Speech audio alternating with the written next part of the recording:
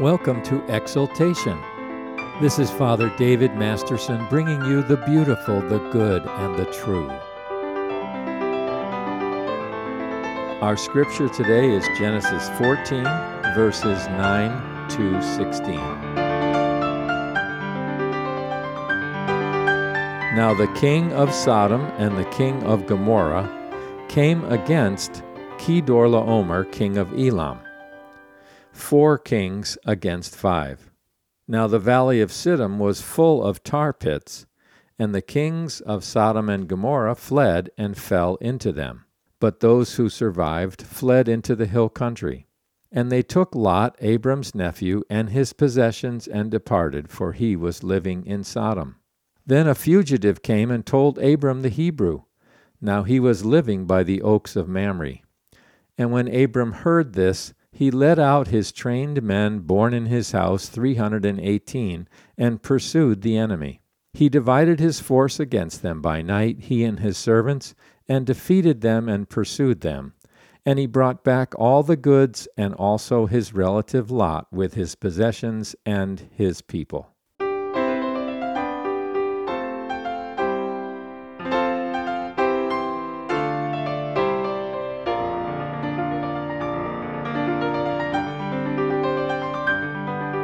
"12 years before this story was told, Kedorlaomer, the king of Elam, the region north of the Persian Gulf, had subjugated all of Palestine with the help of 3 other kings. So 4 kings conquered 5 smaller kings.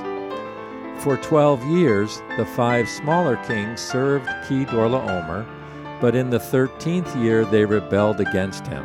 So Kedorlaomer, with his allies, goes to war against the 5 smaller kings, and he defeats them in the place called the Valley of Siddim. This is the first time in the book of Genesis that secular history coincides with biblical history. Archaeology has confirmed the existence of these 9 kings and the cities they governed. So we know that the biblical account is true because archaeology verifies it. Now, verse 10 says that the valley of Siddim was full of bitumen pits, and as the kings of Sodom and Gomorrah fled, some fell into them and died. Bitumen is another word for asphalt, used to pave roads. So these kings fled into the valley of Siddim and fell down into the asphalt pits and were killed. Now, rather than going down into the weeds of identifying the history of each of these kings and the meaning of their names, it is more worthwhile to try to grasp the bigger picture.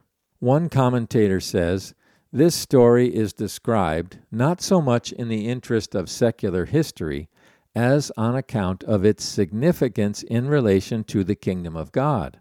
St. Chrysostom, the 4th century church father, says, "Let us not pass idly over these words, or consider this account to be of no value. It was of set purpose that sacred Scripture recounted everything to us with precision, so that we should learn the degree of valor here displayed. But perhaps someone will say, what good is it for me to know about an ancient story of 4 kings against 5? This story is included in the Scriptures so that you may learn the extraordinary degree of God's power and the excellency of Abraham's virtue." So we are learning from this story about God's power and about Abraham's courage. Verse 1 in our chapter says, "In the days of Amraphel, king of Shinar." What is Shinar? Shinar was the first worldly kingdom founded by Nimrod in Genesis chapter 10, verse 10. Remember Nimrod from Genesis chapter 10? After the flood, we have only the family of Noah left on the earth. He has 3 sons, Shem, Ham, and Japheth. 2 of these sons partake of the wicked line of Cain, and only Shem becomes part of the godly line from which will come our Savior, the Lord Jesus Christ. Nimrod comes from the line of Ham, the ungodly seed. The name Nimrod is connected with the word rebel in Hebrew. So we have Nimrod, a mighty tyrannical leader, wanting to make a name for himself and gathering men around him, building the first worldly city. In contrast to Nimrod and the city of Shinar, we have Abraham, called by God to be a sojourner, to leave the evil of the city and follow after God. If we look at this story from the perspective of the kingdom of God, we see that the 5 kings represent the 5 bodily senses: sight, smell, taste, touch, and hearing. The 4 kings represent the seductions of the body and the world. The body and the world are composed of 4 basic elements: earth, air, fire, and water. They are called kings because sin has a reign of its own, which enslaves us. This is why St. Paul says in Romans 6, verse 12, "Let not sin reign in your mortal body, because our senses yield easily to the seductions of the body and the world." So on the allegorical level, we have a deeper meaning behind the words of the text, which teaches us how to live in the kingdom of God. If the attachments of the world overcome and seduce us, by means of the 5 senses, we lose our citizenship in heaven. We lose the goal of journeying towards the eternal city. We stop being pilgrims passing through the world and become residents of the world and its ways. We become complicit with the world, which is to lose our standing as heavenly citizens. Abraham in this story is seen as being in the world, but yet not of it. He remains a sojourner, a pilgrim passing through the world, but not a resident in the world. Notice verse 11. "And they," that is, Kedorlaomer and his allies, "took all the goods of Sodom and Gomorrah and all their food supply and departed. And they also took Lot, Abram's nephew, and his possessions and departed, for he was living in Sodom." We need to see that Kedorlaomer was caught in the deceitfulness of riches and possessions. This is always the case of a king who subdues people under him and levies tribute from them. Why does the Bible say that the love of money is the root of all evil? Always follow the money. It's always about money and power over others. Why are we producing billions of vials of vaccine to be distributed all over the world? Because a very small group of men are becoming immensely rich due to the mass production of a chemical agent that in many cases inflicts harm upon those who receive it. We must have the courage to face reality. The planned pandemic all around the world is part of a multi-pronged plan to bring about a totalitarian one-world government. It is time for courage, dear friends. It is time for true Christians all around the world to stand up and be counted for Christ and His kingdom. It is time for those who follow the truth and love the Lord Jesus to stop being complicit with the enemy in a worldwide deception. For we wrestle not against flesh and blood, but against the principalities and the powers and the world forces of this darkness in the heavenly places. I want us to unite under the banner of the cross and go forward into battle.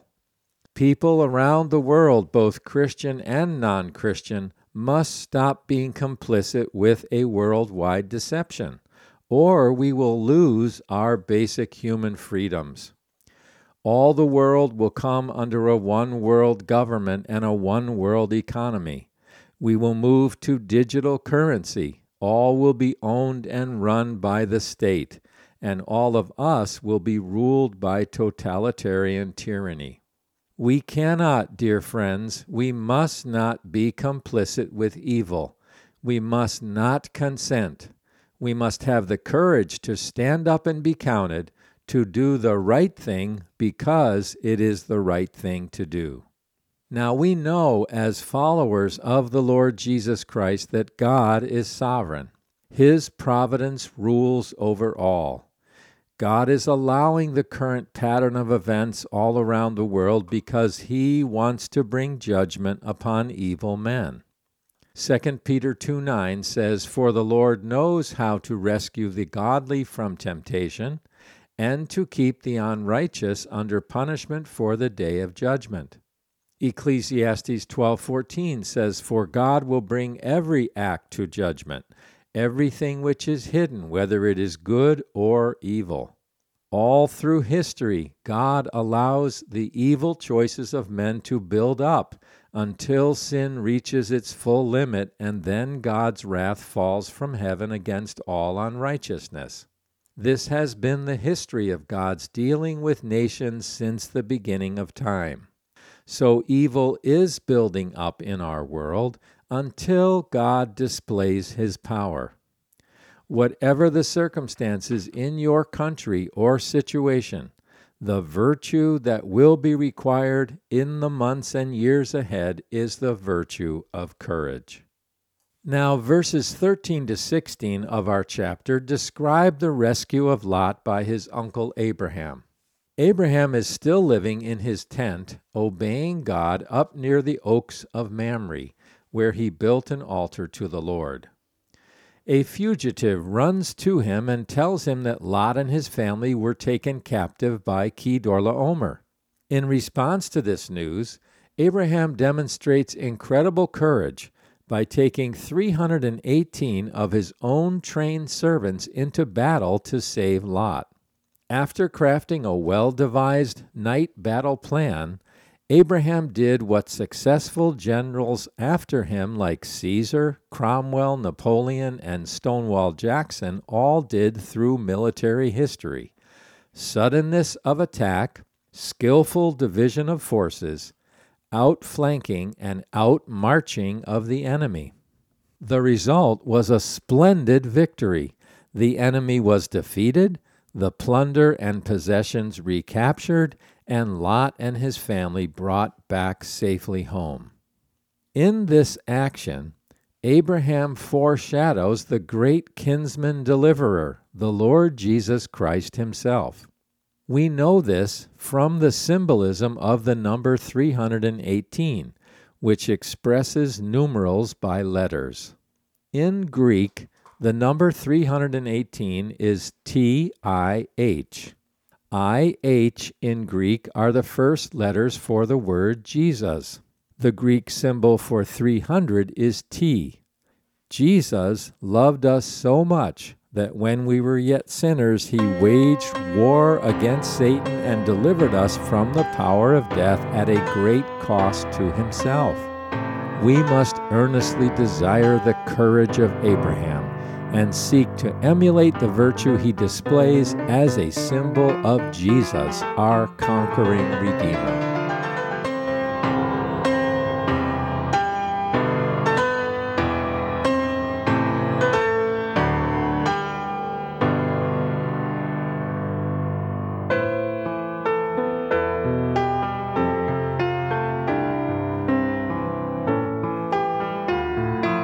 You are listening to Exaltation. I'm Father David Masterson, bringing you the beautiful, the good, and the true, heralding the cross of our Lord Jesus Christ so that we may experience life in Him.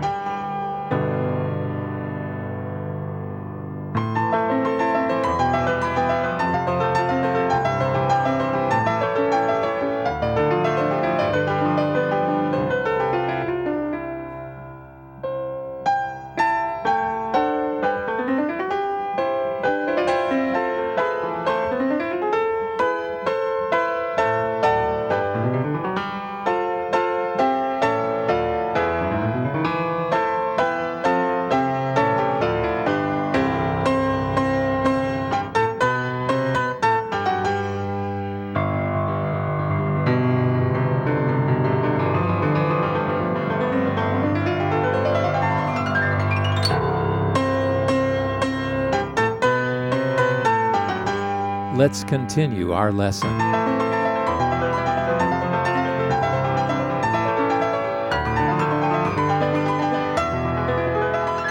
Now I want us to consider a biblical example of courage in Acts chapter 5, verses 12 to 29.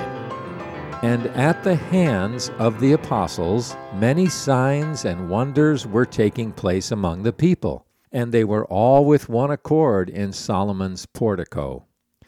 But the high priest rose up, along with all his associates, that is, the sect of the Sadducees, and they were filled with jealousy. And they laid hands on the apostles and put them in a public jail. But an angel of the Lord during the night opened the gates of the prison, and taking them out, he said, "Go your way, stand and speak to the people in the temple the whole message of this life." And upon hearing this, they entered into the temple about daybreak and began to teach. And someone came and reported to the high priest, "Behold, the men whom you put in prison are standing in the temple and teaching the people." Then the captain went along with the officers and proceeded to bring them back without violence, for they were afraid of the people, lest they should be stoned. And when they had brought them, they stood them before the council. And the high priest questioned them, saying, "We gave you strict orders not to continue teaching in this name, and behold, you have filled Jerusalem with your teaching, and intend to bring this man's blood upon us." But Peter and the apostles answered and said, "We must obey God rather than men." What Peter and the other apostles demonstrate in this passage is the duty of civil disobedience. Francis Schaeffer, a godly theologian from the 20th century, said, "At a certain point, it is not only the privilege, but it is the duty of the Christian to disobey the government if it turns against God. We as Christians, in the name of the Lordship of Christ and all of life, must so think and act as to disobey a tyrannical government." I want to give examples of civil disobedience from believers who suffered under Nazi Germany for their faith. Ernest von Harnack, the son of the famous theologian Adolf von Harnack, was executed by the Nazis on March 5, 1945. The reason for his execution was that he joined the resistant movement in Germany against Hitler. In a letter to his wife on the day before he died, he said, "In apocalyptic times like these, with their constant threat of danger and forfeit, the worth of a soul shines forth resplendently.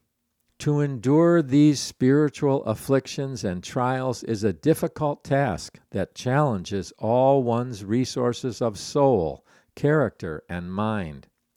But we are united spiritually in a realm in which there are no bars nor gates of steel." The next morning, he was executed by the guillotine. His wife wrote to a friend, "Courageously and with head erect, he went his way to the end, remaining true to his conviction. He died for his faith. He said the decisive thing is not attaining the goal, but rather holding to the right road." Alphonse Wachsmann was born in Berlin and ordained a priest in 1921. In 1929, he took over the parish church in the university town of Griswold, where he stood firm against National Socialism. He regularly listened to foreign radio stations, passing on the information he found out, which he referred to as truth service. During the Gestapo's operation against priests in Germany, Wachsmann was arrested on June 23, 1943, and murdered in Brandenburg on February 21, 1944. In his last letter written on the day of his death, he said, "At 3 o'clock I am going to die. The hour has come that God in his eternal love has ordained for me. Soon I shall pass over into the glory of the living God. I have given myself over wholly, completely, and without reservation to God. The Lord Jesus Christ I know will carry me up to the Father. The 8 months of my preparation for eternity have been difficult, yet very beautiful. Now I must go home through the narrow gate of the guillotine. I commend you to the heart of Christ. God will take care of you. Do not lose courage. Maximilian Kolbe was a priest who was imprisoned at the Auschwitz concentration camp because he had given shelter to 3,000 Jews and published leaflets against Nazi socialism. At the camp, he was singled out for mistreatment by the camp commander because he was a priest. He was assigned to the work detail building a wall. On one occasion, Kolbe was forced to carry the heaviest planks until he collapsed. He was then beaten savagely and left for dead in the mud. But fellow prisoners secretly moved him to the camp prison, where he was able to recover. Prisoners reported that he remained selfless and courageous, often sharing the meager food he received with others. In July 1941, 3 prisoners escaped from the camp. As a result, 10 men were chosen to be starved to death in an underground bunker. When one of the men chosen for punishment heard his name called, he cried out, "My wife, my children!" Immediately, Kolbe volunteered to take his place. He told the Nazi commander, "I am a Catholic priest from Poland. I would like to take his place because he has a wife and children." The condemned man was stunned. He could not believe that a stranger had volunteered to save his life. Listen to these courageous words spoken by Maximilian Kolbe not long before he died. "No one in the world can change truth. What we can do and should do is to seek truth and to serve it when we have found it." Richard Wurmbrand, 1909 to 2001, was an Anglican priest who founded the Voice of the Martyrs, a Christian organization which helps spread news about the persecuted church around the world. In his book, Tortured for Christ, Wurmbrand tells of unspeakable tortures that Christians suffered in prison under the communists in Romania from 1948 to 1964. He tells of a Christian pastor who was tortured with red-hot iron pokers and with knives. He was beaten very badly and then forced to stand for 2 weeks day and night. Driven almost insane by exhaustion and pain, he refused to betray his faith. They eventually brought his 14-year-old son to the prison and began to beat the boy in front of his father, saying that they would continue to beat him until the pastor said what they wanted him to say. The poor man bore the torture as long as he could, and then cried out to his son, "Alexander, I must say what they want. I can't bear your beating any more." The son answered, "Father, don't do it. I can't stand the injustice of having a traitor as a father. Withstand. If they kill me, I will die with the words, 'Jesus, my Savior,' on my lips." The communists were enraged.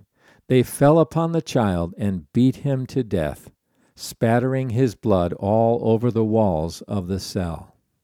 This dear pastor's mind and will were broken, and he was never the same afterwards. Christians endured all manner of grievous torture. Some were hung upside down with ropes and beaten so badly that their bodies swung back and forth under the blows. Christians were forced to stand in wooden boxes only the size of a coffin. Dozens of very sharp nails were driven into every side of the box, sticking through the wood.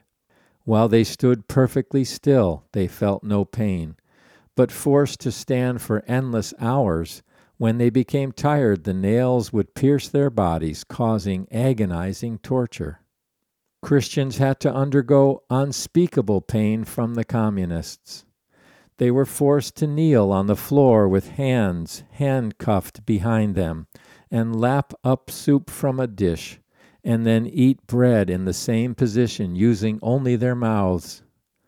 The bread was broken into very small pieces, and the Christians were forced to eat every last crumb from the floor with their tongue.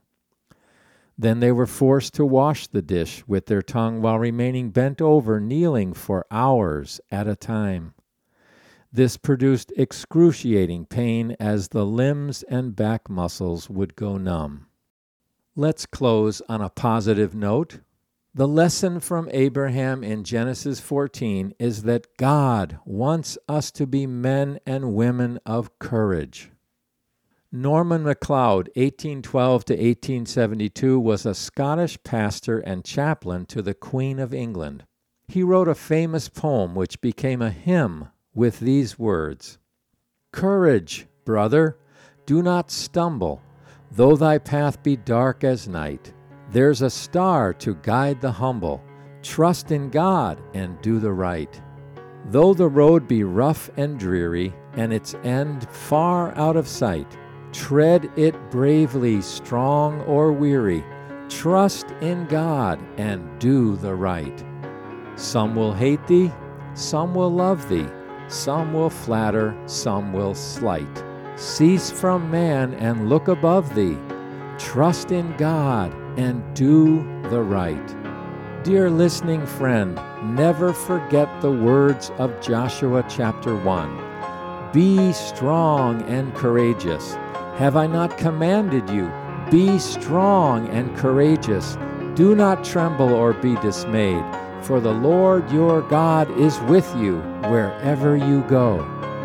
Dear friend, are you a person of courage? And are you willing to stand up against the current worldwide deception and do the right thing for Christ and the kingdom of God? For of him and through him and to him are all things. To him be the glory both now and forevermore. Amen.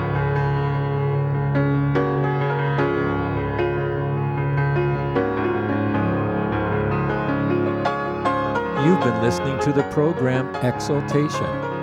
I'm Father David Masterson with Gaudet Ministries.